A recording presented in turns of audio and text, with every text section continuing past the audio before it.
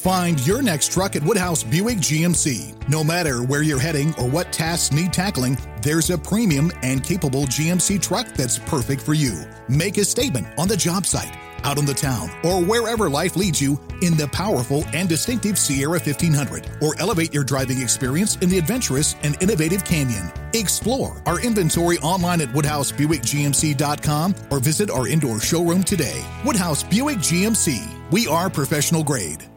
Not long ago, everyone knew that you're either born a boy or girl. Not anymore. The Biden administration is pushing radical gender experiments on children, changing their names, clothes, identities, and bodies. Joe Biden and his left-wing allies pushed boys to take estrogen to appear more feminine. They pushed girls to take testosterone so they grow facial hair. Biden and progressive leaders promote puberty blockers to keep kids from developing to normal men and women. These drugs can leave you sterile, infertile, impotent. Joe Biden and the new left even promote surgery on teens and young adults, removing breasts and genitals. They want boys in our daughters' bathrooms and sports teams. And now, the Biden administration is planning to issue new rules that would force doctors to prescribe dangerous drugs and worse. Tell Joe Biden and left-wing leaders across America, hands off our kids. Paid for by America First Legal. You're listening to the Huddle Up Podcast with Chad Jensen and Zach Kelberman. Join Broncos Country's deep divers at milehighhuddle.com and sound off. And now it's time to drop some knowledge.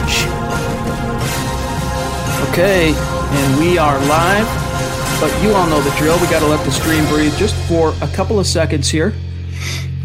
And we're good. Welcome in, everybody, to the Huddle Up Podcast, presented as always by Mile High Huddle, powered by Overtime Media. I'm your host, Chad Jensen, and with me, as always, is my partner in crime, my fellow football priest. You all know him. Y'all love him. He is Zach Kelberman. Zach, we got lots to talk about, because after Monday night, it was simply just the gut reaction. A lot has emerged since then that we're going to get to tonight. But the first thing I wanted to get your thoughts and reaction to out of the gates is just what we've learned so far about the injury report. For those of you who might have missed it real quick, AJ Bouye, he's going to go on. In fact, he did go on IR today, according to Mike Klis. He's going to be on IR for at least 3 weeks because the new rules, whatnot, we'll get into that. And then Vic Fangio classified Philip Lindsay as basically day-to-day, but I think it's more of a week-to-week type thing. He's not doubtful quite yet for Sunday, but we'll see. And then Courtland Sutton, Mike Klis didn't sound too, listening to him today, too optimistic that he could play. But it sounds like KJ Hamler, he's going to be back in the saddle. So that's kind of the lay of the land. Your reaction to losing Bouye, though, for sure, for 3 weeks. It sucks. Fortunately, it could have been worse. He could have, broken his shoulder blade. He could have broken his collarbone. That's a long-term injury.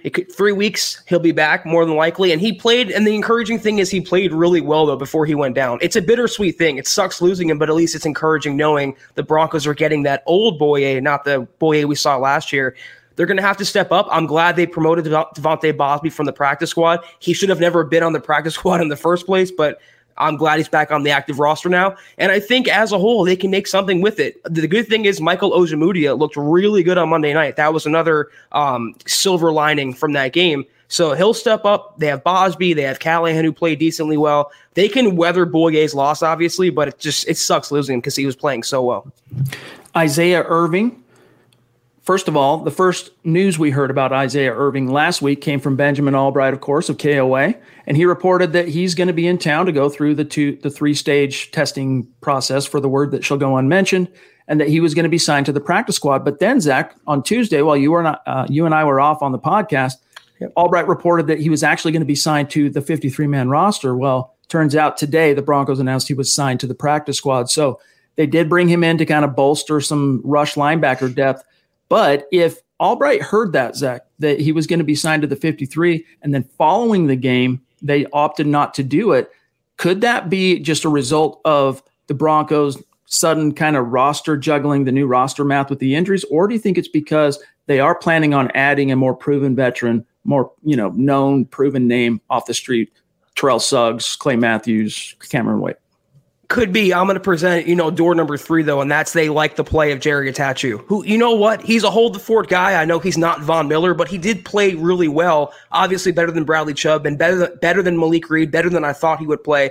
The more likely thing here is that Irving is not a starter. He's a special teams guy, a depth piece. He's really not a full-time player. He's just a guy that Vic Fangio knew, and he's a warm body to have at outside linebacker. They still, obviously, they showed their hand, Chad. They tried to sign Clay Matthews. They tried to sign Cameron Wake reportedly. Didn't work out. They do want a veteran guy in the building, but I don't think who they brought in to the practice squad is anyone that's going to be the guy they're looking for. Really quick. Now, tonight we're excited because it is the latest installment of our Superstar series. We have Mr. Boggins. We know him as Marcus. We're going to bring him on here in just a few minutes. We got a couple more topics to grab real quick. And then, of course, some matters of business. Then we're going to introduce you to Marcus. So any questions you have for Mr. Boggins, as you guys know him as, get him in the chat stream. Any super chats, get him in there, and we will present them. John Wannabeast will be on the lookout, and we'll present them to Marcus while he's with us. But we got here a good question, Zach, from Charlie Beagle, because first off, before I get to the question, we learned today from Fangio, it was his second presser, well, technically his third presser since that fateful series of decisions at the end of the Tennessee game not to call timeout and all that stuff. Well, we learned today that, and he fell on the sword.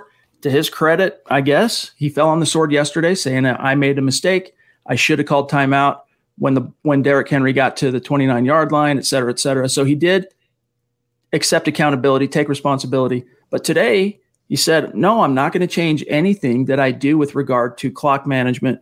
And this is a big departure because for fans who can think back, Mitch Tanny was the Broncos analytics guy. And this isn't just a guy who was in charge of, measuring how many quarterback hits or, pass rush percentage and all that stuff. His job was also in-game analytics. In other words, while the game is happening, when the Broncos would get into unique situational situations, there you go. He would, run the numbers, look at the probabilities, and buzz Fangio on the headset, tendering recommendations. Well, the Broncos let him go at the beginning of this year, and he's now signed elsewhere. He's gone. They don't have that guy in the booth. And Zach, today Fangio said he's not going to change what he's doing. It was just one little blip, a screw up. They're not going to change. And that kind of ties into here what Charlie Beagle's asking. Question, if Fangio calls the defense, because one of his excuses yesterday was the reason I didn't call timeout is I just was too lost in figuring out what I was going to call next defensively. If Fangio calls the defense, which he does, what does the actual defensive coordinator, Ed Donatel, do, Zach? Secondary. I mean, that's his bread and butter. He coaches the defensive backs. He helps with the game planning, the installation for the weekly opponents.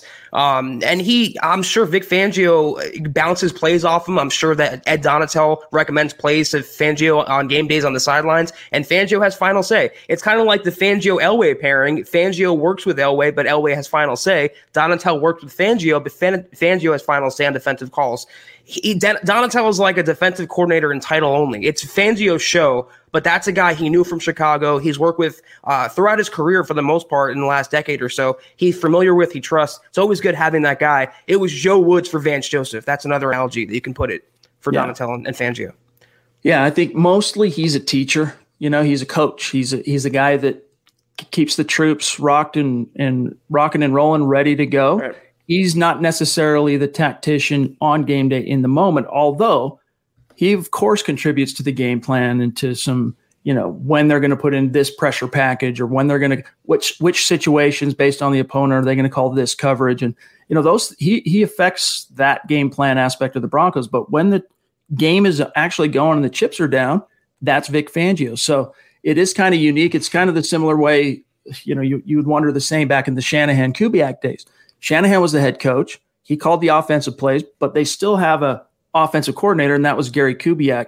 So, they do basically everything else in terms of coordinating the offense. There is more to coordinating an offense, I guess, Zach, than just calling the plays. Right. But we do have a lot more we want to get to tonight, and a lot of it, of course, we are going to get to it with Marcus. I want to remind everybody, tomorrow night, of course, is the Mile High Mailbag.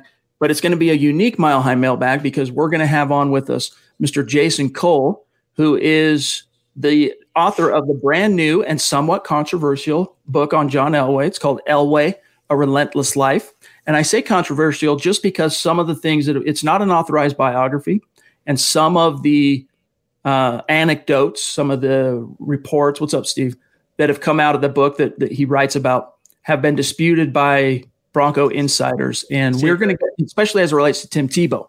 And so we're going to get to that with him tomorrow night. It's going to be a gas. Gang, you're not going to want to miss that particular Huddle Up podcast. Not to say that any of you ever miss the shows. We know you're the regulars and we can count on you, but that one in particular. Yeah. Greg, you're welcome, my friend. Happy belated to Mama Smith. All right, guys. Very nice shirt, too.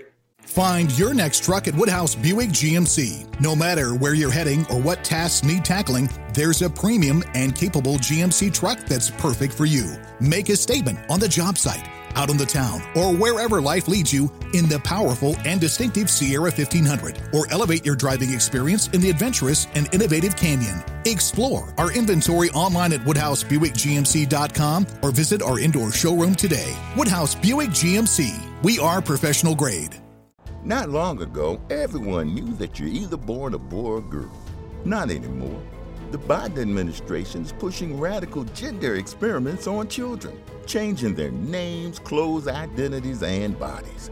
Joe Biden and his left-wing allies push boys to take estrogen to appear more feminine. They push girls to take testosterone so they grow facial hair. Biden and progressive leaders promote puberty blockers to keep kids from developing to normal men and women. These drugs can leave you sterile, infertile, impotent. Joe Biden and the new left even promote surgery on teens and young adults, removing breasts and genitals. They want boys in our daughters' bathrooms and sports teams. And now, the Biden administration is planning to issue new rules that would force doctors to prescribe dangerous drugs and worse. Tell Joe Biden and left-wing leaders across America, hands off our kids. Paid for by America First Legal. Indeed. We got to get Mr. Boggins on the show here in just 1 second. But first, we have to draw your attention to one of the sponsors of tonight's show. Gang, for all of your sports betting needs, make sure you head on over to sportsbetting.com. So many of you, of course, are located in the fine state of Colorado, and sports betting, gambling is now legal in the state of Colorado. So join today over at sportsbetting.com for a risk-free week of betting up to $500. Head on over to sportsbetting.com. All right, Zach, a couple of quick things, then we're going to grab Marcus. Quick reminders, make sure you're following the podcast on Twitter at HuddleUpPod, also at Mile High Huddle. You have those two accounts followed. You're not going to miss anything as it relates to the podcast or breaking Broncos news and analysis. Gentle reminder, gang, to head on over, and so many of you have, and we appreciate you, but head on over to HuddleUpPod.com and get your swag on. Get yourself one of these football priest hats. Get yourself a Let 'Em Hate t-shirt like Zach's rocking right now, or like we saw from Greg there just a few moments ago. It's another way, mugs, face masks, hoodies, little something for everybody. And there's merch for each and every podcast under the Mile High Huddle umbrella. It's another organic, great way that you can support what we're doing here at MHH. And if you're not in a position to do that, that's okay. Each one of you, though, can do these three things. Subscribe first and foremost, which is crucial, especially on YouTube. Like this video, also crucial if you're on Facebook or YouTube. And if you really love what Zach and I and John and all the podcasts that we're bringing to you, this content on the daily, share it out there. Help Mile High Huddle, help the Huddle Up podcast continue to grow and reach new like-minded listeners just like you. And then one last thing, shout out to our Facebook supporters. The names here on the ticker at the bottom. Much love to you guys. If you are one of our great community members on Facebook, just go to facebook.com/Mile High Huddle. You see the big blue button that says Become a Supporter. Click that. You can support what we're doing here. It goes a long way. We appreciate you. This is the Overtime Podcast Network. Winning season returns at MyBookie. Winning season means doubling your first deposit. Winning season means insane props, epic bonuses, and the craziest cross-sport wagers. At MyBookie, winning season means watching live sports and betting live sports all season long. Rejoice, because the NFL has returned. That means action-packed Sundays and huge cash prizes. Get in on the action, use promo code OVERTIME, and double your first deposit. New players get up to $1,000 in free play, which is designed to add more excitement to the sports you already love and the games that you bet. Bet with the best this NFL season for your chance to win big. Use promo code OVERTIME and double your first deposit. Your winning season begins today only at MyBookie, and here's the best part. Overtime is going all in for our listeners. We're giving away $500 cash to one lucky person who takes advantage of this offer. When you make your deposit, just take a screen grab of your MyBookie account and email it to overtime@advertisecast.com. That's overtime@advertisecast.com. $500 given away at the end of September. All right, Zach, with that said, let us bring on Mr. Boggins. His real name is Marcus. There he is, and in all his glory. Marcus, we're so stoked to have you on with us. And I want to remind those who might be either, whether you're with us live or if you're listening after the fact, for those of you who listen to the podcast after the fact as an edited and uploaded product on Apple Podcast or, Spotify or wherever, the intro that you hear sometimes for Huddle Up Podcast was created here by Marcus, and also the one that's been running for Mile High Insiders for basically the last 2 or 3 months was created by Marcus. Marcus, appreciate you joining us, my friend. How you doing? Good, sir. It's a little smoggy over here in the Pacific Northwest, but besides that, it's not too bad. Not too bad, all things considered. Indeed. Well, yeah, man, it's pretty hectic up there with, of course, all the wildfires that are going on in the Pacific North. Basically, the entire West is on fire, to the point where we were just talking about this little anecdote I shared from a friend of mine who's currently in upstate New York. He said, man, the smoke from out west has actually gotten all the way to New York. It's been that bad. But you mentioned, of course, you're in the Pacific Northwest. You're in the fine state of Washington. That means you're not in the state of Colorado. And as you know, Broncos country is not a geographic location. It is a state of being. And you are one of those fans that exemplifies that little catchphrase, for lack of a better term. So tell us how you became a Broncos fan, Marcus, and also tell us about this Broncos bar that you like patronizing during the season or whenever it happens to be in Seattle Seahawks territory. Yeah, so actually I jumped on the bandwagon when I was about 9. When I first started getting into football more, I was more of a basketball fan, but people at school kept talking about the Packers and how big the Packers were at that time. And they were just coming off their win against the Patriots in the Super Bowl. And then we jumped to Super Bowl 32. My mom's coworker had a Super Bowl party. It was my first Super Bowl party. Showed up there. She made the best wings you've ever had, and I still use that recipe to this day. Kind of stole the recipe. It's fine. And they actually were friends with the Schlereths. So they were Broncos fans, and we watched that game, loved it, fell in love with Terrell Davis, mainly Rod Smith. Rod Smith was my guy who liked to comment on Instagram recently from me, and I was super stoked about that. And then the next year they kept going, and it just never looked back. I guess, you know where I'm going with this question. Before we kind of jump ahead to the present, let's take it back to, your past with the Broncos. What is your favorite memory, your favorite era, your favorite time of being a Broncos fan? And conversely, what is your least favorite time? Man, favorite times.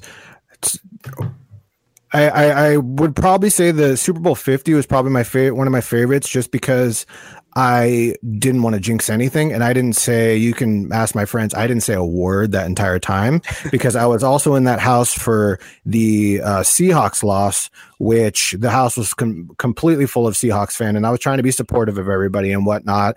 And one of my friends came up to me after the game, and I was trying to be like, good game. And he took my hat and he threw it. And my Broncos hat. And I've never been like, just straight eyed, and I was like, you go get my hat right now. And so, and then jump to Super Bowl 50. I was just completely quiet the whole entire time. Just like didn't want to jinx anything at all. And once they finally won, I went outside and just screamed like a little girl. I just was super excited. So that's my number one. Bad times were probably anytime anybody ever came up to me about Tebow. During the Tebow era, when anybody would ever mention anything about Tebow, oh, you're a Broncos fan? Oh, you jump on that bandwagon? And I was just like, you shut your mouth right now. I always didn't like Tebow. He was very sketchy to me. Very sketchy. Not off the field, but on the field, he got really, his biggest praise moment was a slant. I just don't. So it is what it is. But that's probably my least favorites, besides this obvious, the Super Bowl with the Seahawks. But a couple of quick super chats. We got Zeus McPeak himself jumping in. Appreciate you, my friend. He's saying, "What's up, Mr. Boggins?" And appreciate you, Stu. Of course, my friend, your generosity as always. We got Steve Baumgartner also, who jumped in early to say, appreciate the super, my friend. Also, I hear you're a pretty formidable Madden player, so congrats to you on that, my friend. My chops on Madden have gone the way of the dodo. I just haven't had time in recent years to keep my skills up, if you will. But Steven, appreciate that support, my friend. On that topic, as Steven says here, though, Marcus, he says, I'm still excited for the rest of the season. Now, the topic of tonight's podcast that we're going to get to a lot of this stuff after our segment with you, Zach and I will get into the reasons why fans need to finding the silver linings and why fans need to take their finger off the panic button and just, not cease jumping to conclusions. Steven is still excited for the rest of the season. There's been some manic, depressive kind of reactions on the social media accounts that we manage here at Mile High Huddle. How are you feeling about the Denver Broncos coming out of a game that, they should have won? Let's face it, that was a game that should have gone in the standings as a dub. They snatched defeat from the jaws of victory. How are you feeling? What's your outlook for the Broncos coming out of that game? I was pretty annoyed with the first game being a lot of the narrative was based on the kicker or Fangio's call when we had a lot of opportunities to actually put that game away. Yes. I mean, we definitely have the injuries. That's definitely a thing. I mean, we don't want to make excuses. And I think Fangio is doing a great job working with what he has, like he did last year with all the injuries that we suffered. Our offense is averaged age 25 right now. We haven't drafted well 2017 before that or prior to that, and then we've hit 3 years in a row what I believe. Once Jerry Jeudy starts handling those balls, I'm sure Eric Trickle is just like he's just like, man, I knew he's gonna drop them. But I'm really excited. I like Locke a lot. I haven't been this excited about a quarterback in a while. I see a lot of Matthew Stafford in him, and I think that's his ceiling. Maybe more. I just think Matthew Stafford was just not with a good organization, and I think that they didn't put necessarily all the weapons around him that they should have. And I think that Drew Lock has that as long as he progresses as far as just basic mechanics. He kind of gets. I know that his idol, I heard on a podcast that his idol is Aaron Rodgers, and that he's not afraid to. This is my Chiefs friend, by the way, that just popped up. Awesome. He would fade back a lot and throw off the ball, and he would just plant off his back foot and not get a lot of oomph into his throws, and he was kind of idolizing Aaron Rodgers. He's like, that's not something that I'm really going to change. I'm always going to do that kind of thing. And so that kind of worried me a little bit. And I hopefully Shermer has kind of reined that in a bit so he can at least step up in the pocket. Sometimes I feel like when he sees a shadow, he has a tendency to fade and throw. If he would have stepped up, I'm pretty sure he would have hit Deshaun last night or Monday. There were quite a few plays actually, where if he would have just stepped up in the pocket, climbed the ladder, as they say, and he would have been able to throw a strike, but he fades back off that back foot. And, sometimes he still makes phenomenal throws off the back foot, like these talented gunslingers can do, like Aaron Rodgers, like Patrick Mahomes. Drew Lock is one of those guys, but it's not going to go away. That's true. He's just got to kind of learn when, he's got to be able to recognize more clearly, I think, Zach, when, look, this is the time. The pocket is there. I'm going to climb the pocket. I'm going to stay put and make my read, make my throw.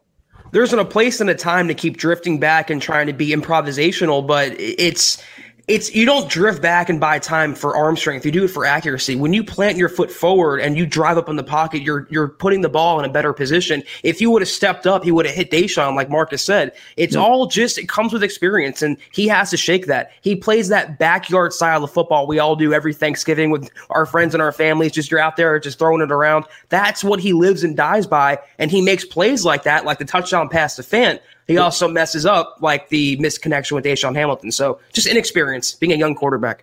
All right, let's grab this question here from your friend Alex Wells for Mr. Boggins. What is the recipe for being competitive in the division this year? or in the next few years. Of course, this is couched within the uncomfortable knowledge that Patrick Mahomes isn't going anywhere for the next 12 years. Yeah. I was pretty bummed out about that, and I kept texting this Alex Wells about every contract that they continued to sign. But I think that's when you pull in the right players that are able to put money semi aside to better the organization, to like backload a lot of those contracts, you can do stuff like that. And I think that the Broncos have done that. And I think that a lot of these players will be able to understand that and hopefully do the same. I think that we have some of the best young talent in our division. I'm not scared of the Chargers, especially without Derwin, and they just lost Drew Tranquil also. The Raiders are the Raiders, and they're always forever inconsistent. I'm not really scared of Henry Ruggs. I believed he was a wide receiver 2 coming out, and that was the point of us wanting him, is that he would have been a great compliment to Cortland Sutton, but him as a number 1 there is not a thing. And so, but they do have their offensive and defensive line in Las Vegas are very impressive, and I think that that's semi one of our weaknesses. I think we looked good against the Titans this Monday. We looked pretty good. Elijah got beat a couple times, but Bowles was holding his own decently against Clowney. This is the Overtime Podcast Network. In case you missed it, sports gambling has been legalized in the state of Colorado. Whether you're looking to place your first wager or you're a seasoned betting professional, sportsbetting.com is the place for you.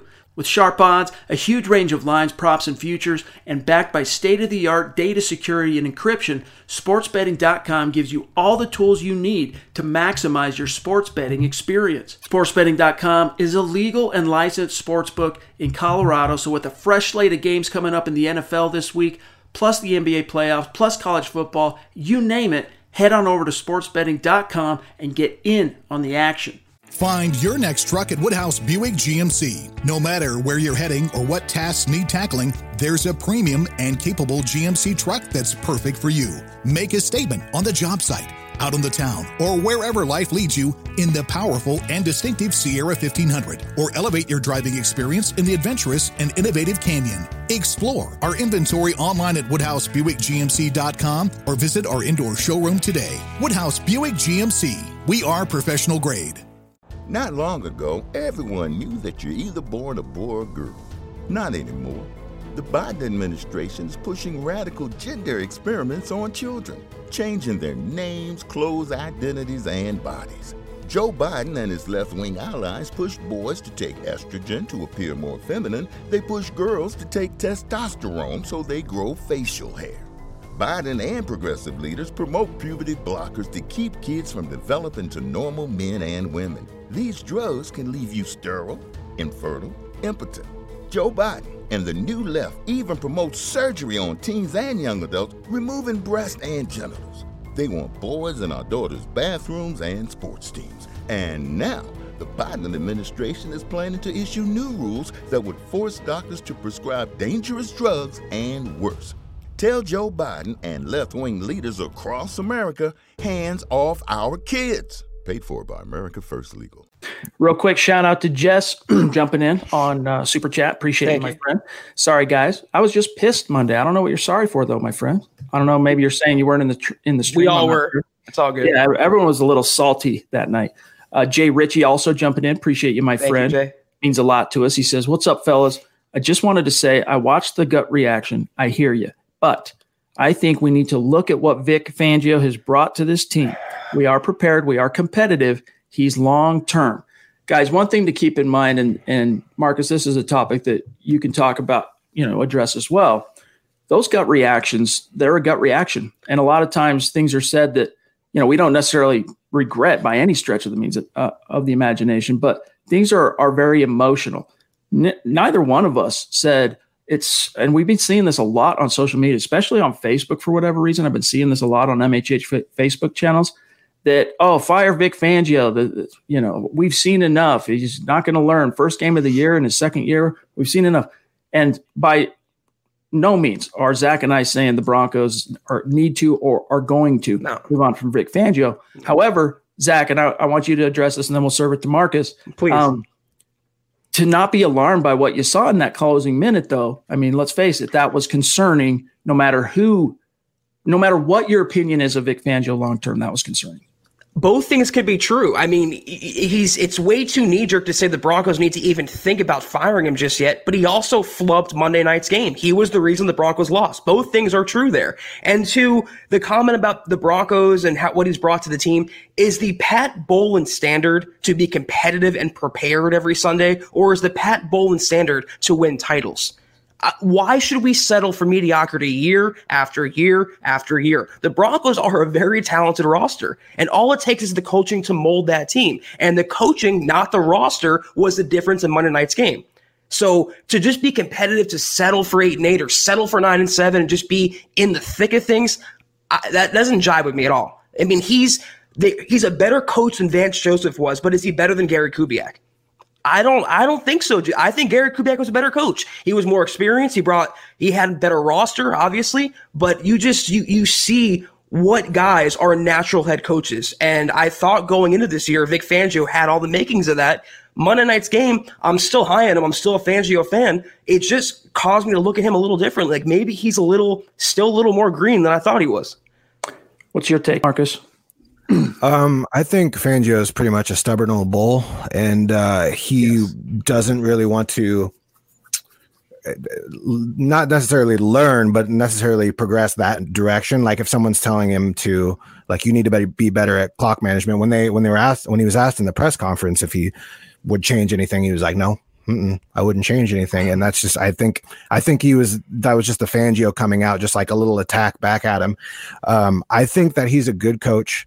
I think that if we took away coaches based on their clock management skills, Andy Reid would be gone a long time ago. Not that I'm necessarily comparing him to Andy Reid, but I would say he might be the Andy Reid on defense, because he did a lot with defense over the years, and he's been one of the best over the past 30 years, including what he did last year with the Broncos defense, even with all the injuries. Now, do I think that he needs the necessary pieces around him? Yes. I think that's why he pulled in Shurmur. I think Shurmur is like, yes, I'll just handle the offense. And Fangio's like, fine, yeah, go do your thing. You handle offense, I'll handle defense. I think as long as he has those type of people around him, they will continue to progress. Now, do I believe Shurmur will really push the ball a lot, like with Drew, and like advance this offense? I'm not quite sure, but that's to be seen so far. But I'm content with Fangio as long as we continue to have the right pieces around him. Kevin Peterson jumping in with a compliment here. Appreciate the super chat, KP. He says, a wealth of knowledge, very well spoken, Mr. Boggins. Doing great, brother. Of course, that's much appreciated, my friend. All right, we only have a minute or two left to go here with you, Marcus, because we got some things to get to tonight. Real quick, though, Pobby jumping in off the top rope. Some serious generosity. Really appreciate that, Pobby. Much love to you. Wow. Hope you're doing well. And I hope you know what you mean to all of us. She says, Good to see you, Mr. Boggins. Love MHH as always. Go Broncos. Appreciate that. That's awesome. All right. Before we cut you loose here tonight, Marcus, and we'll definitely want to get you back on the show. Excellent sound quality. And by the way, guys, the mic that you see there, obviously this is a fellow who can make some intros for podcasts because he's a musician. He creates his own music, and if there's anything we can ever do to help you get some eyeballs on your music, Marcus, by all means, let us know. We'd love to support you and help you out in any way that we can. This, of course, coming from MHH and myself as a I still play music, but it's not my number one thing, music. Semi-retired. But what, when we were in the off season, when we were in the summer, we were getting our superstars takes on the season, give us a bold prediction. In this case, we just want to know how you see week 2 unfolding as the Broncos got to take to the road, go to Heinz Field, play Big Ben, the Pittsburgh Steelers, and that formidable defensive line. What is not great, Alex? I think they're a matchup nightmare for us, to be honest. They have a crazy front seven. I'm not too worried about their cornerbacks and what Steven Nelson and is Joe Hayden is he still playing? Probably that one. And I don't even want to talk about Minka in the back there. So I think that Minka will probably bait Drew into some stuff. Their offense with our cornerback injuries, Ben knows what he's doing. He has weapons. Their running game, I'm not afraid of Benny Schnell or whoever's starting right now. I do like the what is his name? Not McLaughlin, the McFarland, the new rookie. Yeah. He's pretty good. So we'll see if he's actually healthy enough to play. But I think that passing attack is going to hurt us, and I think the rushers are definitely going to hurt us on the edge, especially on Elijah's side. If he's lining up against TJ, good night. Expect a lot of screen passes. So are you predicting a loss then for this team? Yes. Mm-hmm. Mm-hmm. Okay. Unfortunately, we might pull it back with Tampa, depending on how well Tom Brady progresses with his new offense. But I think But after that, I think we're going to be good for a while up until KC, and hopefully by that time we've gelled enough to take KC before the break.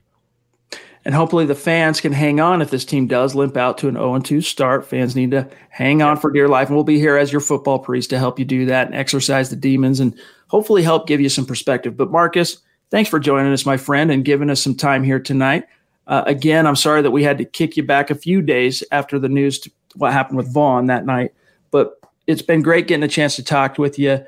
Excellent insights. Make sure you guys follow him. He's a great follow on Twitter, as you can see here on the screen, at Mr._Boggins. Marcus, we're going to get you back on the show. As now that we're in the thick of things with the season, we're not 100% sure exactly what our rotation and schedule is going to be on having these superstar segments. They will continue, but they might be a little bit more sporadic as we march through the season. But we definitely want to get you back on. So, but thanks for joining us tonight, my friend. Good job. Of course. Thanks for having me, guys. Go Broncos. This is the Overtime Podcast Network.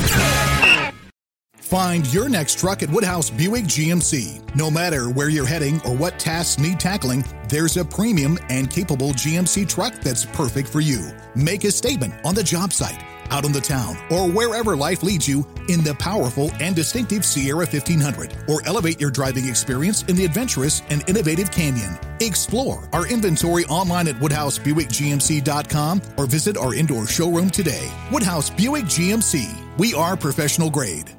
Not long ago, everyone knew that you're either born a boy or girl. Not anymore. The Biden administration is pushing radical gender experiments on children, changing their names, clothes, identities, and bodies. Joe Biden and his left-wing allies pushed boys to take estrogen to appear more feminine. They pushed girls to take testosterone so they grow facial hair. Biden and progressive leaders promote puberty blockers to keep kids from developing to normal men and women. These drugs can leave you sterile, infertile, impotent. Joe Biden and the new left even promote surgery on teens and young adults, removing breasts and genitals. They want boys in our daughters' bathrooms and sports teams. And now, the Biden administration is planning to issue new rules that would force doctors to prescribe dangerous drugs and worse. Tell Joe Biden and left-wing leaders across America, hands off our kids. Paid for by America First Legal. All right, my friend. And that's him. That's Marcus. Mr. Boggins, there he goes. Great guy. Very engaged. Obviously, as you guys can tell, very knowledgeable, very articulate in his analysis and his takes. And when I say engaged, he DMs on social media. We have side conversations that exist outside of, the podcast or in the comment section. So great guy. And Zach, before we get to our main topics, I just want to catch up on a few of our great superstars that have stacked up here, including Mr. Harry Burgos, who's jumping in. Really appreciate the super. Thank you, Harry. He says, amazed we were still in it. Who expects to have a chance with 4 Pro Bowlers injured, Miller, Sutton, Lindsey, and Bouye out, yet was still within reach? Hashtag perspective, hashtag Fangio. Sucks at the 2-minute drill. Yes, indeed. That was clever. Zach, it's true. The Broncos going into this year had Pro Bowlers or players who had been to at least one Pro Bowl in short supply before the injury bug struck. It was Von Miller on defense. It's Jurrell Casey. It's AJ Bouye. Those are your 3 defensive guys who've been to a Pro Bowl. Offensively, it's Cortland Sutton, it's Phillip Lindsay, and the newly acquired Melvin Gordon. 4 of those dudes down. And, that's if you can't, you're going to feel the sting from that. No ifs, ands, or buts about it. So I think that Harry makes a salient point there that for them to still be in it at the end, and even though it took Fangio basically collapsing and melting down at the end, that should be another thing that's encouraging. We're going to get to some other encouraging points here in just a minute, but that in and of itself is one of them. Yeah, the injuries are definitely a hardship for the Broncos. They were dealt a crappy hand. And I think Nick said it best on yesterday's podcast. He said the Broncos lost their best player on offense or their best player on defense. And when you think about it like that, it's tough for any team to win when that circumstance unfolds. I will say you can play it both ways, though. The Titans were without some starting players like Adoree Jackson. And also, they gifted Denver 10 points. They missed 3 field goals and an extra point. So it kind of works both ways. They were in the ball game, Denver, and they hung in there despite the injuries, but both teams can play the what-if card, I think. We got a question from one of our Facebook supporters, Steve Griffith. Appreciate you, Steve, rocking the Let 'em Eat t-shirt like a boss. He says, what are your thoughts on Justin Simmons' performance Monday night? Seemed like he was lackluster. Yes, I know. It's game 1. Didn't seem like it. He was.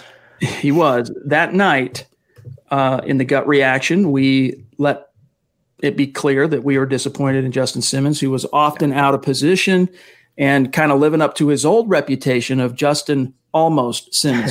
Always a day late, dollar short. The play gets made in front of him or he misses a tackle. I don't recall any missed tackles, but just late in coverage, late getting there. Just didn't play well. And one last thing. In Eric Trickle's grades, which Trickle's grades I trust more than Pro Football Focus's grades in terms of the system that he uses in measuring player performance on a game-in, game-out basis, he gave Justin Simmons I think it was his worst grade of one of the worst. Yeah, it was his worst graded player on the night. Let me just quote this and I'll throw it over to you. Quote, this is from Trickle. The star safety playing on the franchise tag had a terrible start to his season.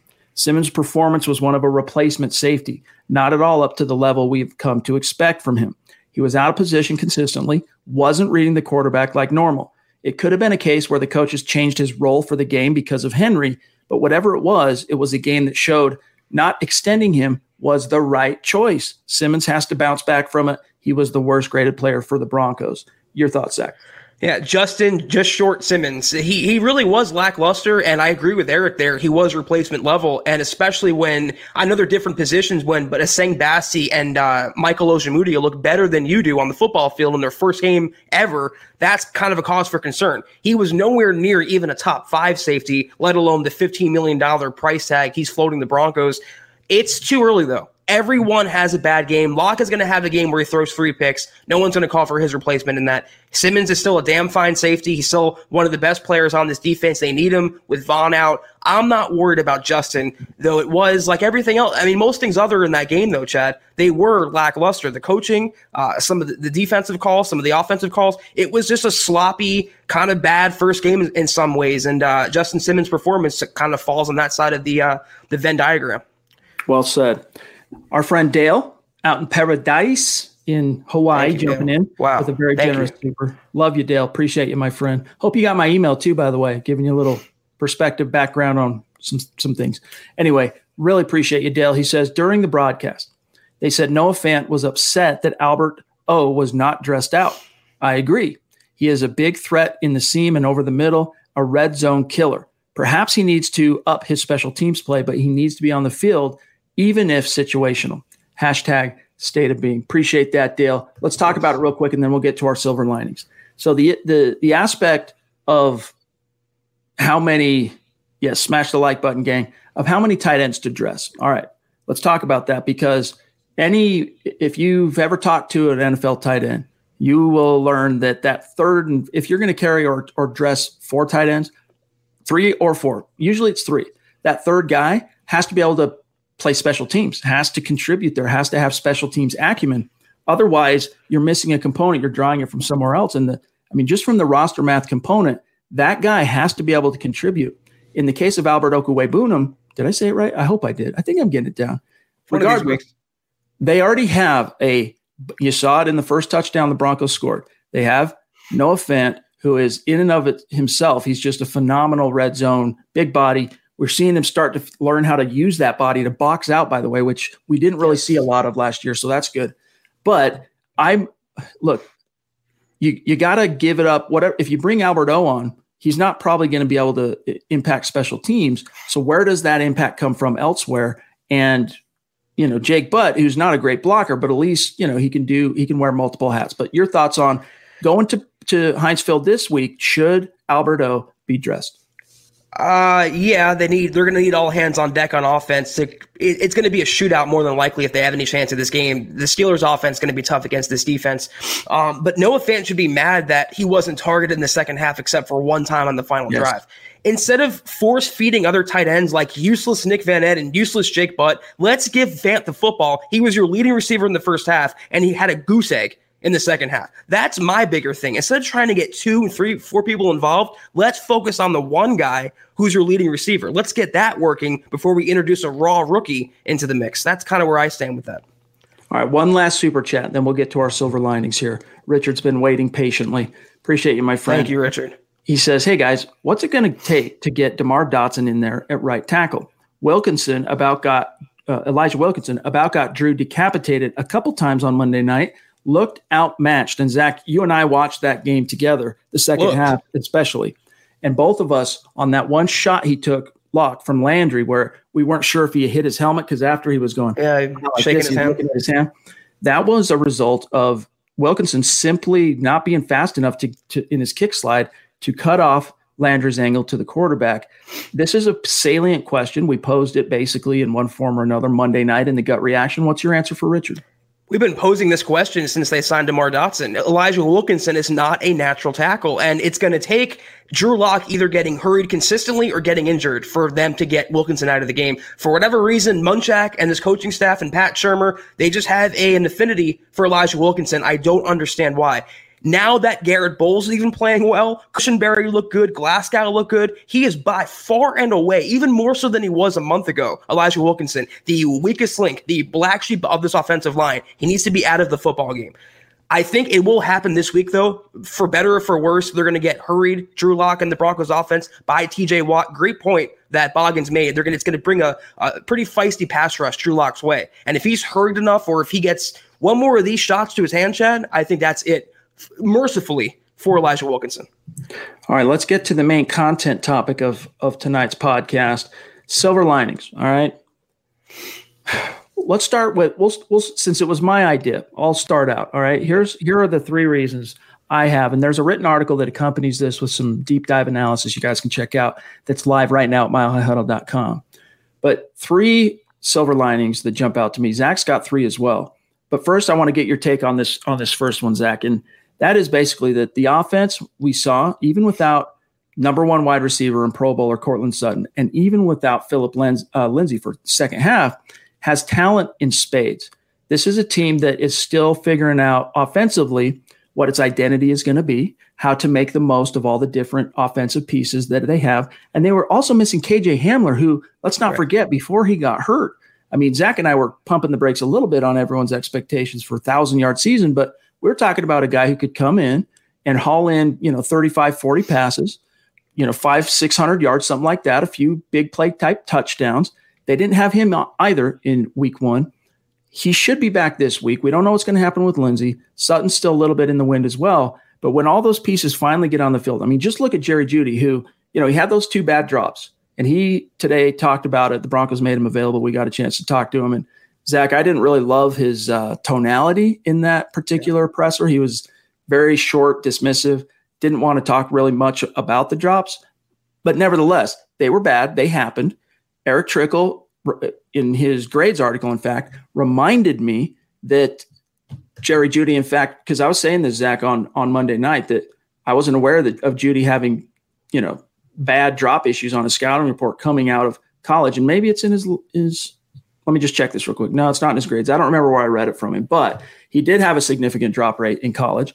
And so it is something that we're going to have to keep an eye on. So that's my bad. But as bad as it was, Zach, we talked about it when we were watching live, just watching the replays of the separation he was creating as a route runner, seeing what Noah Fant was doing in that first half. It wasn't his fault that the team, from a schematic game plan perspective, went completely away from him. Some of that had to do with game flow because there were too many 3-and-outs, but they didn't really look his way in any of those 3-and-out situations, which is one of the reasons they, of course, went 3-and-out. but the offensive talent is there. And that kind of leads also to point 2, which is the defense is going to keep these games close. All right. They're going to keep opponents down.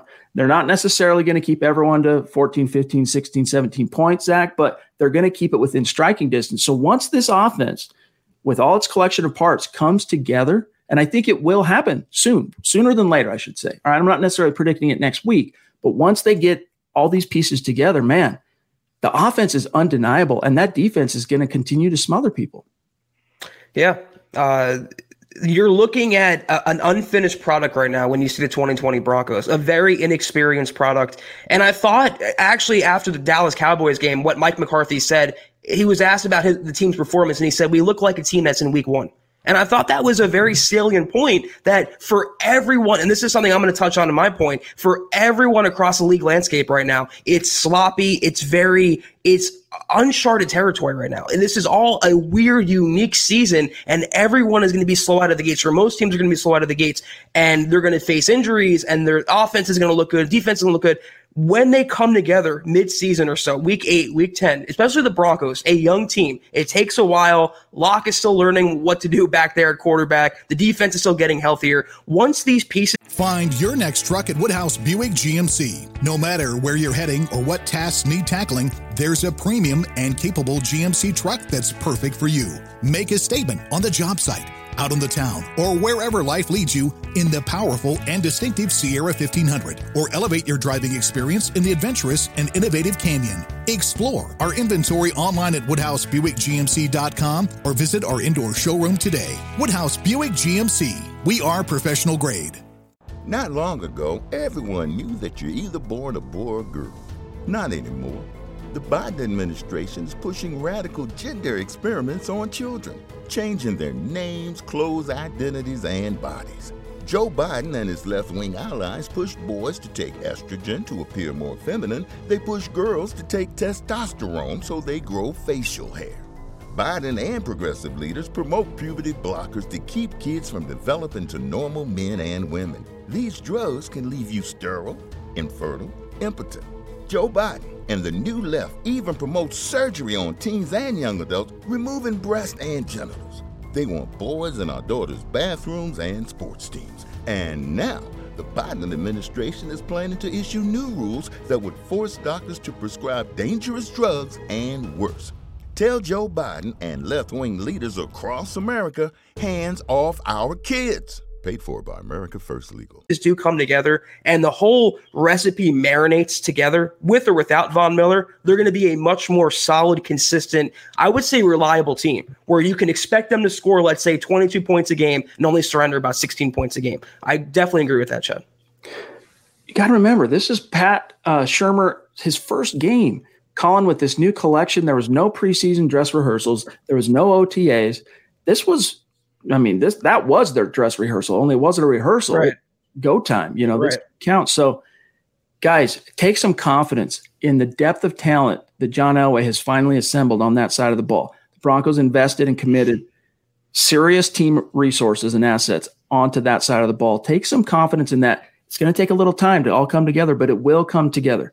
Last point here that I didn't mention is, and we kind of made light of this, like, we're grasping at straws because of how bad, the taste in our mouths was coming out of Monday night. But I really do think it's something to celebrate that Bradley Chubb and Bryce Callahan, they were there week 1. They played the game. They didn't play. Neither one of them played 100% snaps, although I think Callahan played pretty close to it. But nevertheless, they started the game. They finished the game. And especially with what you saw happen with Bouye. I mean, Bouye came here with some injury concerns on his NFL jacket and resume right. We had to worry about. And it sucks that it came out in the wash literally right out of the gates, 28 snaps into his Broncos career. But that's how quickly, the injury bug can step in and screw up the best laid plans of every GM and head coach in the National Football League. So take some encouragement from the fact that Chubb, even though he really didn't affect the passer much, maybe a little bit early on, but he lost steam quite quickly. However, he finished the game. Callahan finished the game. I think as these two continue to build on the confidence they got coming out of week 1, Zach, that you're going to start seeing those impact plays from both guys. And it could happen as soon as week 2. So take some encouragement that, look, yes, Vaughn went down. Yes, Bouye went down, but you've got Chubb and Callahan, who I do categorize as Pro Bowl level talent. They just got to continue to build on that. It's more of a confidence in their physical, in their physical well-being and their bodies. Yeah, their bodies. So they got, trust me on this, they had a huge boost just from that first game, getting it under their belt and going, all right, I'm back. And I think from here on in that aspect, Zach, it'll be downhill. Very well said. Yeah. And it's something I touched on the halftime stream we did and also the post-game reaction podcast. It was obvious that Bradley Chubb did not trust his body just yet. And I don't blame him for being tentative or apprehensive about the way he steps right now. He tweaked his knee during that scrimmage, Chad. He saw Von Miller step wrong. He was lost for the year for more than likely. It happens in the NFL. The good thing is, though, if Chubb, was injured in the scrimmage and he played the entire game for the most part, came out uninjured, that's a huge win for him. He's not the Chubb we saw in 2018, but the longer he stays healthy and gets that confidence back, we will see the Bradley Chubb of 2018 sooner rather than later. And for Callahan, at least he proved he's a real person. It was nice to see him on a football field, Chad, earning some of that $7 million he's making every season. All right, let's get to your 3 silver linings for fans to focus on here. Drop some knowledge on us. Well, I mean, obviously it's week 1, guys. There's at least 15 other games left to be played. I mean, look at the Philadelphia Eagles. They lost a bad game to the Washington football team. We all expected that. No one expected that to happen. So it's still week 1. These things are going to happen. A long 15 weeks is a long time from now. A lot can change. 3 months is a long time. And things being fluid everywhere. Look at Pittsburgh. They are banged up. There's so many injuries around the NFL. It's going to level the playing field where a team like the Broncos can play a team like the Saints, who just lost Michael Thomas, or a team like the Pittsburgh Steelers. James Conner is more than likely out for the game. Juju Smith-Schuster did not practice today. They lost the right tackle for the year. Their right guard is probably out for this game. That's a lot of injuries for one side of the ball as well. That can help level the playing field and make things more competitive, and you never know. The Broncos aren't the Bengals of last year, or the Dolphins of last year. They're a really talented football team, and with some better coaching in certain situations, they can spring some upsets. So long season ahead, a lot of things can change. And look at the Giants, Chad, in 2007. I bring up this comparison a lot, but they were being left for dead up until the last month of the season. They went on a run, they got hot at the right time, and they scored one of the most improbable upsets in the history of the Super Bowl, right up there with SB50. Yep. Long season ahead, guys. Don't panic. The collection of talent, Chad, we mentioned this already. They on both sides of the ball, offense and defense. You hit it on the nail. Elway has drafted really, really well from 2018 on. And he's built the nucleus of this football team from the inside out. On defense first, and then on offense, you can tell it was all about Drew Lock this offseason. The most important player, though, of all the talented pieces they have, though, is the quarterback. And he showed a lot of promise on Monday night. I'm not excusing his overthrows. I'm not excusing his drifting or his flaws. He still has a long way to go, but he looks a lot more like a franchise quarterback than Trevor Siemian ever did, Brock Osweiler ever did, Case Keenum ever did, Joe Flacco ever did. You have a lot of confidence and upside in this kid, and if the Broncos manage him correctly, you have the most important position in all of sports solved for the next 8 to 10 years. Drew Lock is a very promising quarterback, and the Broncos are in good hands as long as he's coached well, which is a kind of a murky thing right now. So it's a collection of talent, that goes without saying. And lastly, I just kind of touched on this, Lock's development. Win or lose this season, I'm not giving up on a playoff year. I think it could be a 9-10 win playoff team for the Broncos still, despite that loss. Regardless, though, Drew Lock's development this season as a first-time full-year starter is the most important aspect of anything else. The way he's shaped for 2020 can pay dividends in 2021, 22, 23, 24, 25, 26, 27, and so on. He is the most important aspect of this team, and it's encouraging at least that the Broncos spent months, the entire offseason, building around Drew Lock. They think he can be the guy. They put him in a position to succeed, and when that talent gels, which it will, when the offensive line and the tight ends and the running backs and the coaches pull their head from their you-know-wheres, this quarterback can be really something. But the most important thing is that he gets a chance to develop. He goes through the lumps, he goes through the highs, he goes through the lows. The typical roller coaster of every young quarterback, regardless, he has to be on it. It's a ride every quarterback has to take. And as long as he takes it this year, that's the promising aspect for the season, win or lose. Amen, brother. And I thought, honestly, it was the first game together with Shurmur First game with Mike Shula also on the sideline coaching him up. And I thought that Locke looked very natural in that scheme. Like it looks like the scheme is going to be a very good fit for him. They just got to iron out the kinks. They just got to smooth out the wrinkles. And that'll come with additional reps, additional, games against outside opponents.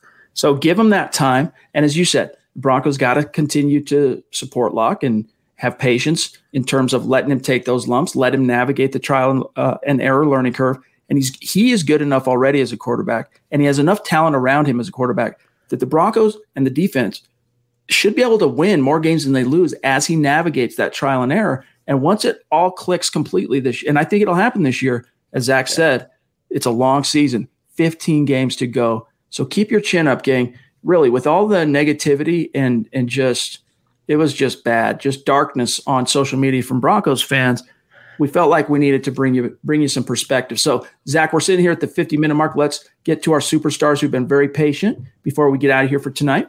Our friend Discount Audio and Wheels, D-A-Dub jumping in. Appreciate you, buddy. I know it's early, but we need to keep an eye on Vic's mistakes. He had a full season already, and little stuff adds up and then becomes the normal, becomes culture. Chad, check your Instagram. Okay, I will check my Instagram, my friend. I'm not too worried about that snafu being culture, honestly. I think what's more emblematic of the culture Fangio has created was what you saw the next day, which is him taken to the podium, falling on the sword, accepting accountability, taking responsibility, because they preach that every single day in the locker room, coaches to the players, players to each other. And if the head coach, players recognize that, what the heck, why didn't he call timeout? They all knew it. And for him to take that, Zach, and say, look, it was on me, do it in a public manner. I'm sure he did it internally as well. That was on me, gang. I came up short. That's more, I think, emblematic of the culture Fangio is trying to build in Denver. But it's not very encouraging as it relates to death by inches, because that was an inches game.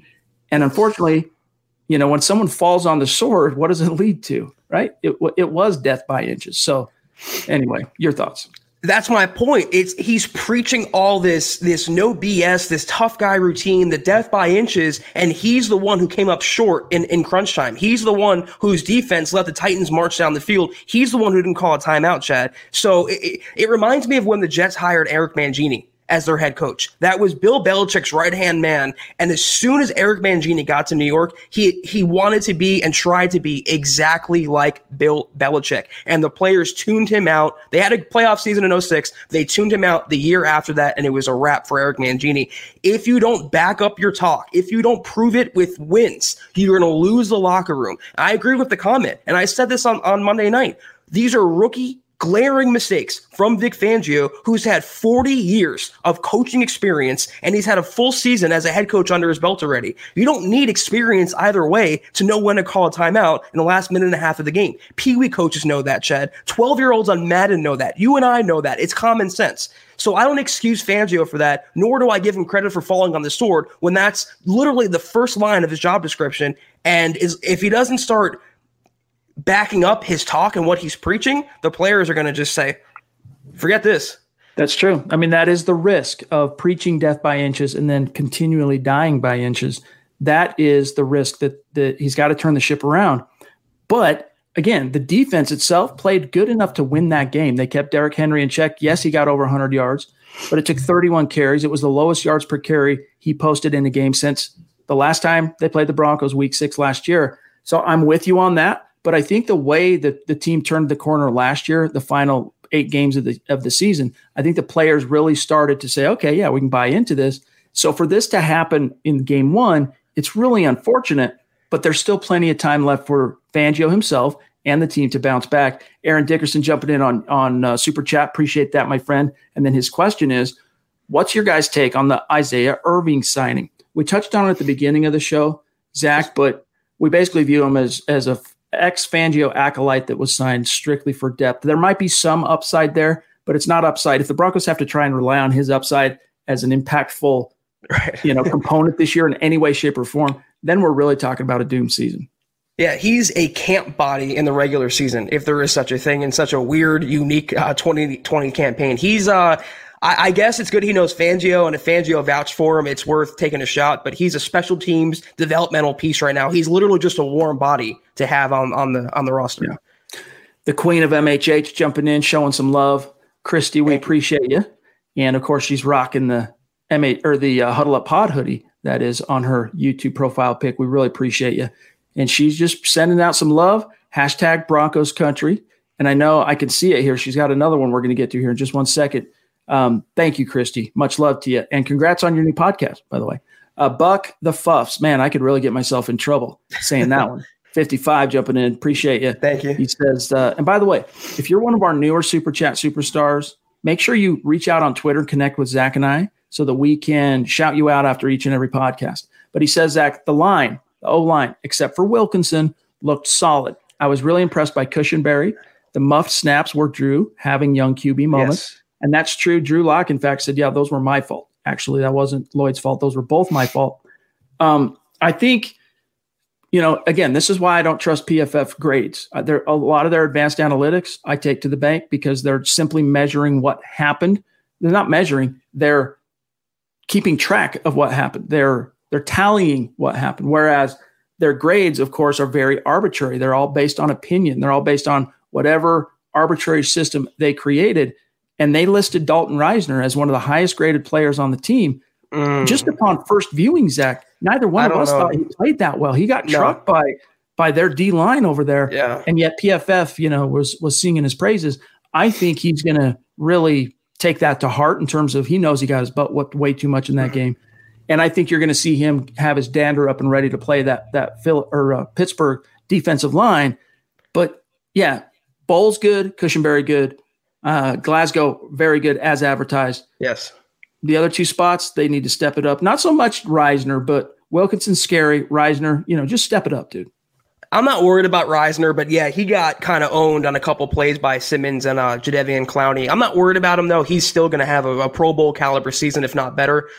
Wilkinson's Wilkinson. We all know how we both feel about him, and most Broncos fans feel he no business being on the football field.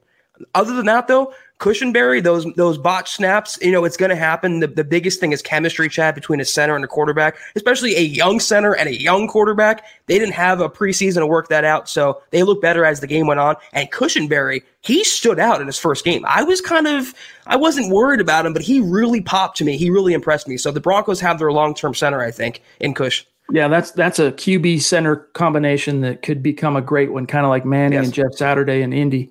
BG, and because they're both young and they can grow together and they're both very good players, and it's going to be fun watching those two develop. BG, as we call him, jumping in on Super Chat. Really appreciate that, my friend.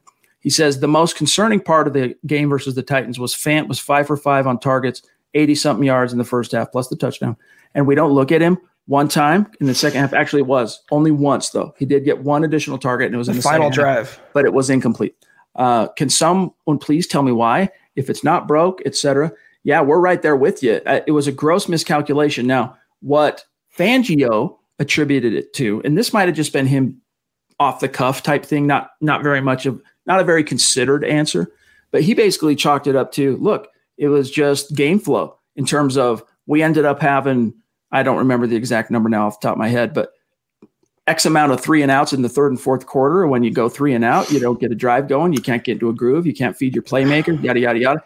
That's not an excuse that I buy. You have to be smart enough, Zach, first and foremost, to feed your playmakers, but especially when you recognize they're hot, they're on a roll. You got to feed those guys, Zach. Maybe they wouldn't have gone 3 and out if they would have looked Fant's way. I mean, how do you not? It's the chicken and the egg. How do you not realize one thing leads to another? For Fangio not to connect those dots, he is literally lying in his answer. It wasn't game flow. It was bad coaching and bad play calling on Pat Shurmur's part to never look Fant's way, despite him putting up almost 100 yards and a touchdown in the first half. He was beasting an elite defense like on Gronkowski levels, and you ignored him for the entire second half in a one-possession game. I can understand if it was a blowout. It was a one-possession game for most of the second half. You go away from your leading receiver, it's coaching. But as I wrote today in that same Silver Linings article, some of the one-liners and the maxims that we use in life, almost all of them apply to the game of football, and that is we tend to learn more from our mistakes than we do our successes. for Pat Shurmur, for Vic Fangio, but this is more a Pat Shurmur issue, obviously, what we're talking about with Fant. I think he's going to recognize quick that, hey, man, especially in games where, I'm a little bit shorter on my offensive weapons with both Sutton and Lindsey and Hamler, I got to feed the guy that is showing out, and that was Noah Fant. So I think you'll see a pronounced focus on trying to get Fant the ball in week 2, especially if Sutton's a no-go. But then Pittsburgh is going to know that. You don't think their coaches are aware of that? They're going to make a concerted effort to overcompensate for not feeding Noah Fant against the Titans, and they're going to try to get him the ball now in week 2. Regardless, though, if a player is working, if he has a connection that's just hot with a young quarterback like Locke, you don't go away from that. It's literally football 101, day one stuff. Jake Gerard jumping in. Appreciate you, my friend. He says, thanks, guys, for going live during halftime. Well, we wanted to test it for what it's worth real quick to see what kind of response we get, if people were engaged, if you guys would dig it as kind of a short 12 to 15 minute bonus pod. And the early returns, Zach, were good. I think we'll be doing that for now. He says, do you guys think you'll do it again? So yes. Should we be worried how easily the Titans went down the field? First and foremost, yes, we do plan on, Jake, continuing that for the foreseeable. But here was the catch-22 the Broncos were in. This is why you saw Justin Simmons, Alexander Johnson, Josie Jewell just kept biting on the play action because it's the reigning rushing champ, and they rode him all the way to the AFC title game last year. And the reason they were able to do that, and the reason why teams didn't just go, all right, Derrick Henry, we'll just sell out, stuff the run, now you're screwed, was because Ryan Tannehill has finally become a good enough quarterback and an efficient enough and a wise enough quarterback to capitalize on play action, especially. And you guys saw that Monday night. He was deadly in the play action. And when you have a depleted secondary with your number one corner going down and then having to rely on 2 rookies playing their first NFL game, they're going to have some success. So other than, they got to figure out middle of the field. That's what was killing them on Monday night, Zach. How about covering a tight end, especially in the red zone? I mean, these are, again, glaring mistakes that you've seen year after year after year, and they had some personnel issues. They had some injuries, but, like you said, Chad, to defend the seams, defend the red zone, cover the middle of the field. Hopefully Barron can come back for the defense, kind of maybe try to cover a running back or tight end. I think it would help him out, but, I got to be better in that aspect of defense. Smouse in the house. Our friend Zachary Z-Dub Designs jumping in. Good to see you, my friend. Thank you. He says, still positive with this team. It'll mold nicely. Remember, no preseason, so it hurt everyone. Just stay positive. Hey, man, we're with you on that. Guys, you got to stay positive still. The season is young. Don't be jumping to conclusions.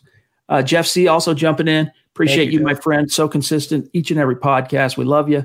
He says, not to fire Fangio, but his cockiness on things that cost us games is irresponsible. Asked if he'll fix it. He's like, yeah, probably. Not acceptable. I don't know about maybe cockiness. I guess, that's in the eye of the beholder. I view it more as an old coach set in his ways, stubborn. Yes. You said stubborn earlier as well, Zach. And I think there's also a subconscious recognition that John Elway's on his last chance with regard to head coaches. So as Vic Fangio goes, so goes John Elway. There is no indication, though, that the Broncos are hitting a panic button or putting Vic Fangio on the hot seat anytime soon. He was their long-term hire.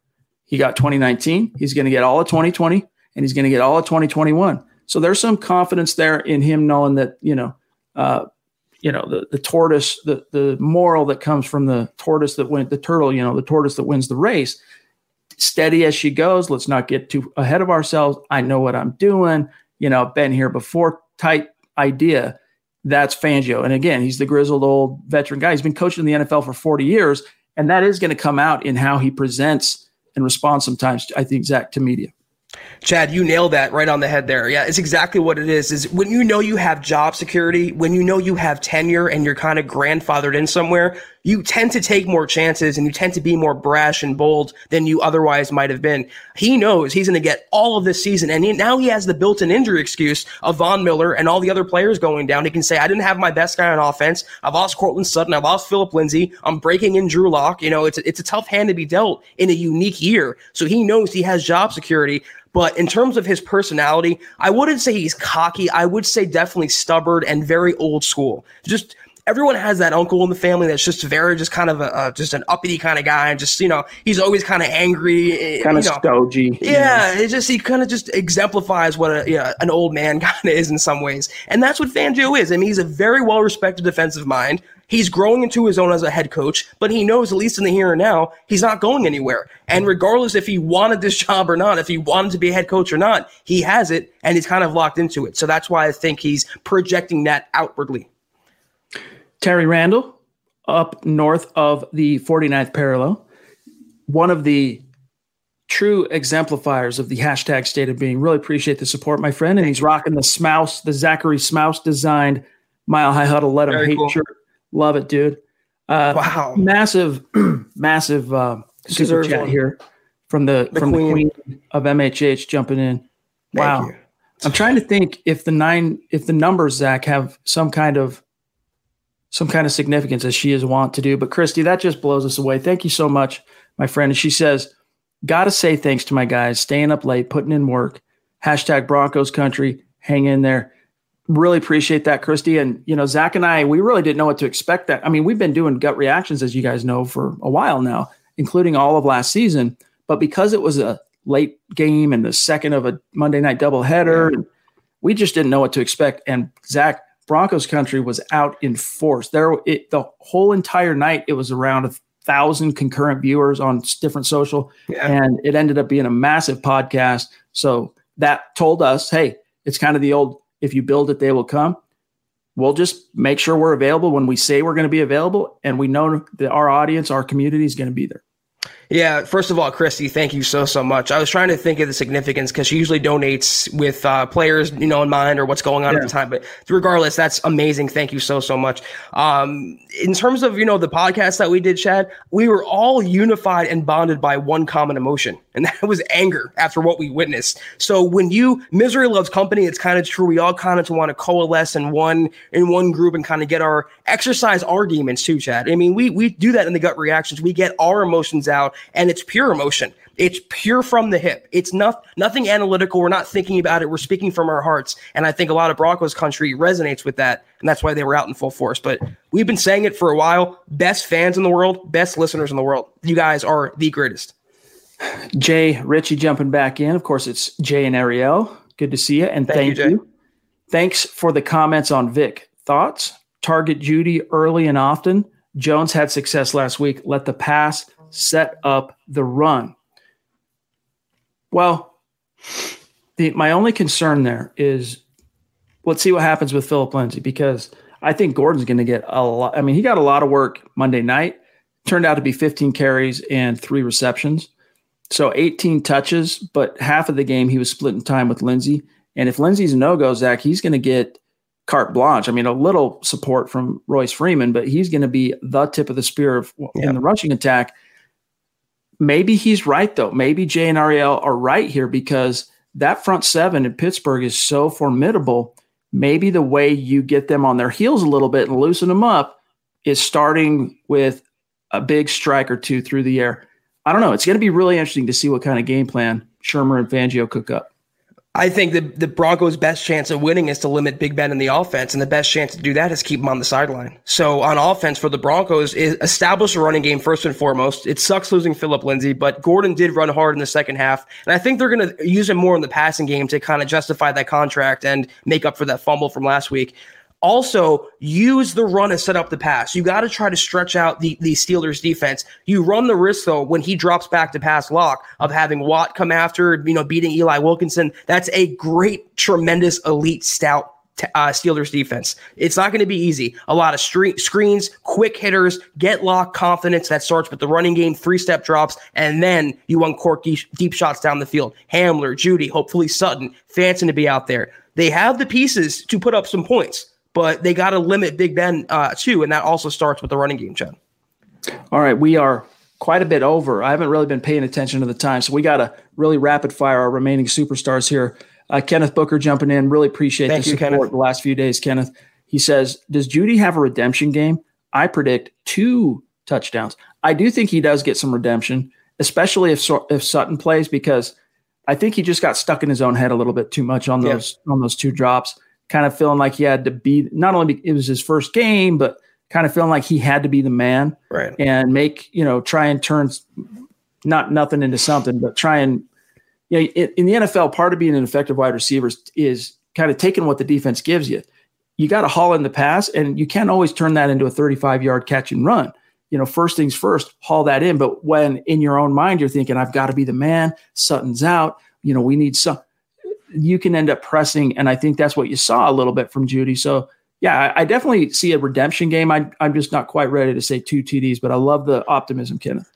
I hate to say it, but if the Broncos are getting blown out and there's garbage time, I can see Jerry Jeudy having 2 touchdowns. Regardless, though, you mentioned a great point. Having Sutton back or Hamler, or preferably both, will take so much pressure off Jerry Jeudy and allow him to play with more confidence. Just go out there and be yourself. Run your routes, do your thing as the second or third option in the passing game, and not the number 1 option. I think he will have a touchdown. I'm a little hesitant to say 2 touchdowns, but he'll have a better game, and he will make up for and atone for those drops from last week. All right, we got Kathy Lund jumping in, one of our superstars, also up in the Pacific Northwest.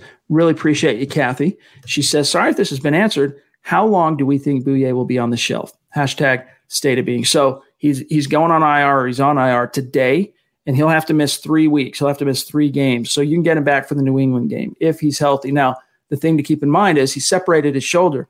And what actually keeps your shoulder in its socket and keeps it from separating are ligaments. And so they're saying he doesn't need surgery today, but I think he's eventually, Zach, going to need to get that shoulder worked on.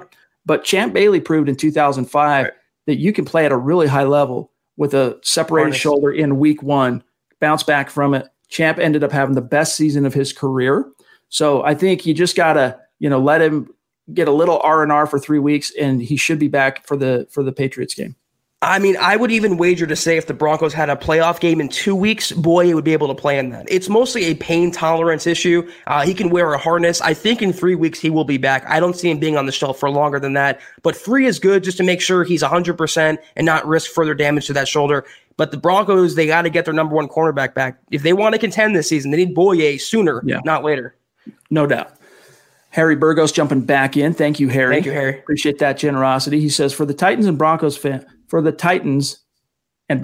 saying the only reason we were still in it was due to Gostkowski's ineptitude, let me remind you that Shelby Harris blocked one of those field goals prior to halftime, 2 games in a row. I don't know if he blocked one in week 17, but he tipped that pass on 4th down on the goal line from Derek Carr to beat the Raiders, hold on to the win. So let's put it this way, though. 2 of the 3 opening weeks that Shelby Harris has been a Bronco, he's blocked a field goal. And one of them was, game winner against the Chargers his first year here. Yeah, regardless, though, you can split hairs. I mean, the Titans still gifted Denver at the minimum a touchdown, 7 points. So, they did keep him in, and it was difference in the game. A 3-point game was, 7 points. That's the difference. Our friend and superstar in this community, Duke Boynton, jumping in. Appreciate you, my brother. Duke. He says, # the Broncos will be just fine. Zach, everyone just needs to pump the brakes on the panic, pump the brakes on the miasmic, doom and gloom. 15 games to go. Let's go. Woosah. Oops, put that one back on, John. Sorry, I hit the wrong. Mike Evans, as consistent as the day is long, and such a great member of this community. Yeah. Really appreciate you, Mike. Thank you, Mike. He says, our inside linebacker play was better than expected. Agreed. I agree. We expected good from Alexander Johnson, but Josey Jewell outkicked the coverage that I expected for him here. Yep. How do you think they'll perform against the Steelers? I don't think there's any reason to worry, so to speak. I think that it was encouraging enough to say, look, we can expect that Josey Jewell is going to fit in very well in that Todd Davis role. I don't want to get too far ahead of myself, though. I want to see him put a couple of games like that together. But Mark Barron, if he does end up playing this week, he's still coming back from that hammy. And I think he was going to be, I don't think he was out there today in practice, if I'm not mistaken. But either way, if Barron goes, maybe he can help a little bit on terms of the middle of the field problems the Broncos are having on play action. But I think you're going to see this team stuff the run. And that, linebackers are a big reason for that. I mean, yeah, the inside linebackers, the strength is their run support. I mean, their tackling ability, and the Steelers are without more than likely James Conner for this week. So they're going to stop Benny Snell. And the good thing is for Denver, Pittsburgh doesn't have an all-star tight end. I think it's Eric Ebron now. So he used to be, he can be dangerous, but he's very inconsistent. So I think they can actually hang with him. And I'm with you, Chad. Josie Jewell had a much better game than I thought he was going to have last week. And getting Barron back would be a plus. I'm not worried about the run game from Pittsburgh. I'm worried about the passing game with Big Ben and Juju and Deontay. It's going to be tough to stop them without Boye, but they're going to shut down the running game and the tight ends. I'm confident in that. John, do you have Aaron, JP, and Adam and Dion? If not, just let me know. I'll get them on the screen in the meantime. Let's grab Poppy, who jumps back in. Really appreciate you. Thank you, Poppy. She says, impressive. I think she's referring to, well, what is she referring to? Number 6.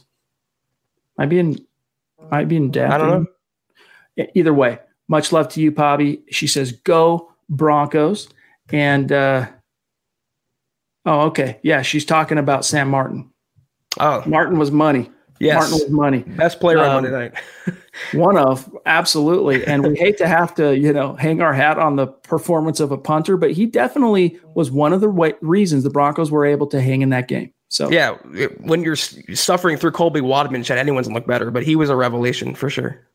Dion jumping in. Really appreciate you, Dion. He says, hey guys, I lost my battle today, so I got to get to work, but everybody have a great night. Hashtag go Broncos. Hashtag like and subscribe. Amen. Hashtag MHH. Hashtag battle warrior out. I don't know what that means. You lost your battle today, so I got to go to work. But either way, have a great day at work, my friend. And thanks for spending some time with us here tonight and chipping in. Really means a lot. Hopefully see you tomorrow too. Yes. Adam jumping in. Really good to see you in the stream, Adam. Thank you, Adam. He says, hey guys, love the show. Tough loss. We are a young team. I saw some promising things. It will come together. Appreciate that. And that's, we echo that, man. There was, to me, from the player level, there was more to be encouraged about than there was to be discouraged. Yes, that's a very, very good point. Not so much from the coaching, but the personnel, the on-field performance. Absolutely, yes. There were a lot of positives there. All right, let me see here. I might have to reverse engineer Aaron and JP to get him in. No, we did get Aaron. So JP, let's grab JP, John, I can do it the reverse engineer unless you have him. But okay, I'll grab him real quick. Just give me 1 second, gang. I want to get JP on the screen here. He's got a good question. We've touched on it a little bit here. I mean, we've talked quite a bit about him, obviously, but he's got a good question. He says, really appreciate, by the way, Thank JP. you. Hope you're keeping your skills up on that drum kit. He says, thoughts on how Locke did? I still think he was doing the best he could, given the play calling. I'm still confident in him. What do you think? We're both still absolutely confident in Locke. Looks like a great fit for the offense, made some big plays, showed that mobility. And elusiveness. We want to see him be a little more disciplined with his footwork. We want to see him be a little more disciplined with his not abandoning the pocket quite so easily and quickly. Climb the ladder, stay disciplined, make your reads, make your throws, be more accurate. Because those 2 throws he missed, both of them, he was fading back, and both of them would have been touchdowns. And we're talking about a completely different game. But Zach, this Pro Football Focus came out with their least number of positively graded throws by a quarterback in week 1. What even talk about an outfit that has to justify that they published an article just a week ago saying Drew Lock was the worst starting quarterback in the NFL. It sounds like a made-up stat, and they're just making it up to bash Drew Lock. I really don't even care what Pro Football Focus says anymore. Lock, I'm going to give him a solid B- in this game. I got to call what's right is right. I got to call a spade here. He has to hit that throw to Deshaun Hamilton. He has to make that throw. Deshaun was open by about a yard. He beat Malcolm Butler, which is no easy task. He was open. That was a game-defining play. And Locke missed him by about 2 yards. He has to, like Chad said, step up in the pocket, stop drifting, be a little more disciplined with your footwork, and trust your arm to make accurate throws, not just strong throws. But that touchdown to Fant, Chad, that play was gorgeous. That was a lot of Mahomesian improvisational ability, arm angles, arm strength, accuracy, all on display. A lot of franchise quarterback traits, but also a lot of traits befitting a young quarterback. And keep in mind, too, those 2 drops that Judy had, one was on 3rd down and one was in crunch time in the 4-minute offense. Either one of that swung momentum against the Broncos. If both of those are made, Drew Lock is probably well over 250 yards passing. And then if Jake Butt doesn't drop one, he's probably up into the 280. I agree with you. B-, because that's more than a passing grade. You just got to connect, and it comes through being more disciplined to the coaching you're receiving from Mike Shula. All right, 1 or 2 more, and then we got to get out of here, gang. Carson jumping in. Appreciate you, Carson. Make sure you reach out and connect with us on Twitter. Hey, guys, I don't get to catch very many live pods because of work and school. I listen to every pod after the fact. Cool, man. Good to hear, brother. We're glad you were able to jump in here with us. He said 72 looked much better on Monday. Amen. We talked about that immediately following the game in the gut reaction. And for those of you, you've probably seen the video on YouTube and read Eric Trickle's grades piece. Bowles emerged based on the grades as Trickle's MVP for the Broncos in week 1. As you guys know, he does grades every game, and then he reveals the MVP in a video. Bowles was the MVP, Zach. Credit where it's due. I've been the biggest Bowles hater around for 3 years now at least, and he looked really solid against a really, really stout defense. That was a tough assignment going up against Clowney and Jeffrey Simmons in that front 7, and Bowles looked like, I dare say it, he looked like the first-round tackle the Broncos thought they were getting. And if he can just be that level of consistent and reliable, he will get his second contract from the Broncos. I was very impressed with Garrett Bowles, I got to say. All right, 2 more, and then we're out of here. Flyfish Hunter jumping in. Good to see you, my friend. That is an impressive fish. That doesn't look like you can pull it out of a stream. Yet it looks like you're next to a stream. That's too big for a stream. What is that, dude? Appreciate you. He says, hang in there, Broncos fans. We're a young team, and we will improve each week. Celebrate that we have Locke and not Flacco. Well said. Hashtag franchise guy. Hashtag state of being. Flyfish Hunter, make sure you reach out and connect with us on Twitter, by the way. Or if we are already connected, make sure you let us know who you are, because sometimes people have one handle on YouTube and a different one on Twitter, and we can't connect those dots. And Dennis, of course, another one of our consistent as the day is long superstars. Appreciate you, my friend. Dennis. He says, disappointed, yes. Discouraged, no. Good way to put it. Hashtag Denver Broncos for life and state of being, baby, from Michigan. All right, Zach, that's got to do it for tonight, gang. Thanks to each and every one of you for spending some time with us here tonight. A mile-high salute to our Super Chat superstars and our Facebook supporters. We love you guys. Really, as you know, you mean the world to us. And props to Marcus, a.k.a. Mr. Boggins. Impressive segment for him, dude. He dropped some knowledge. Very articulate. Very impressed. And I'm jealous of that microphone quality. Yeah, it's nice mic. Trying to shame us, him and Stu, man. They're freaking flexing on us. Chumps. Yep. All right, guys. Before we get out of here, make sure, quick reminder, follow on Twitter the podcast at Huddle Up Pod. Follow Mile High Huddle on Twitter. Really need to get more numbers at Mile High Huddle. Also, my partner, Zach Kelberman, at Kelberman NFL. Myself, at Chad N. Jensen. And then before you X on out of here, like this video. You guys have no idea how much it helps us organically to fight the algorithmic robots. Okay, help us out. Make sure you like this video and really it's a real thing. Share it up. It is. It is. We're like Optimus Prime here, battling Decepticons. Okay. All right, we got to get out of here though. So Zach, we'll look forward to tomorrow night. And remember, Jason Cole, the author of the new Elway book, going to join us tomorrow night. We're stoked. We're geeked. It's going to be a gas. So we'll look forward to seeing you then, bro. Of course, yeah, it's going to be fire. Our favorite podcast of the weekend. Bring your questions, guys. We'll be sure to answer as much as we can get to, and we'll see you then. All right, guys. For Zach Kelberman, I'm Chad Jensen. We'll see you tomorrow night, 6 Mountain, 8 p.m. Eastern. You've been listening to the Huddle Up Podcast. Join Broncos Country's deep divers at milehighhuddle.com to keep the conversation going.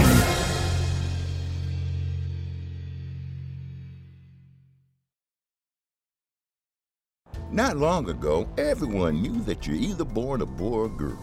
Not anymore. The Biden administration is pushing radical gender experiments on children, changing their names, clothes, identities, and bodies. Joe Biden and his left-wing allies push boys to take estrogen to appear more feminine. They push girls to take testosterone so they grow facial hair. Biden and progressive leaders promote puberty blockers to keep kids from developing to normal men and women. These drugs can leave you sterile, infertile, impotent. Joe Biden and the new left even promotes surgery on teens and young adults, removing breasts and genitals. They want boys in our daughters' bathrooms and sports teams. And now, the Biden administration is planning to issue new rules that would force doctors to prescribe dangerous drugs and worse. Tell Joe Biden and left-wing leaders across America, hands off our kids. Paid for by America First Legal. Mary redeemed a $50,000 cash prize playing Chumba Casino this year. I was only playing for fun, so winning this was a dream come true. Chumba Casino is America's #1 social casino experience. It's serious fun. With over 80 casino-style games to choose from, you too could win life-changing amounts of cash. Be like Mary. Log on to ChumbaCasino.com and give them a whirl. That's ChumbaCasino.com. No purchase necessary. Void or prohibited by law. 18+. Terms and conditions apply. See website for details. The voice in the preceding commercial was not the actual voice of a winner.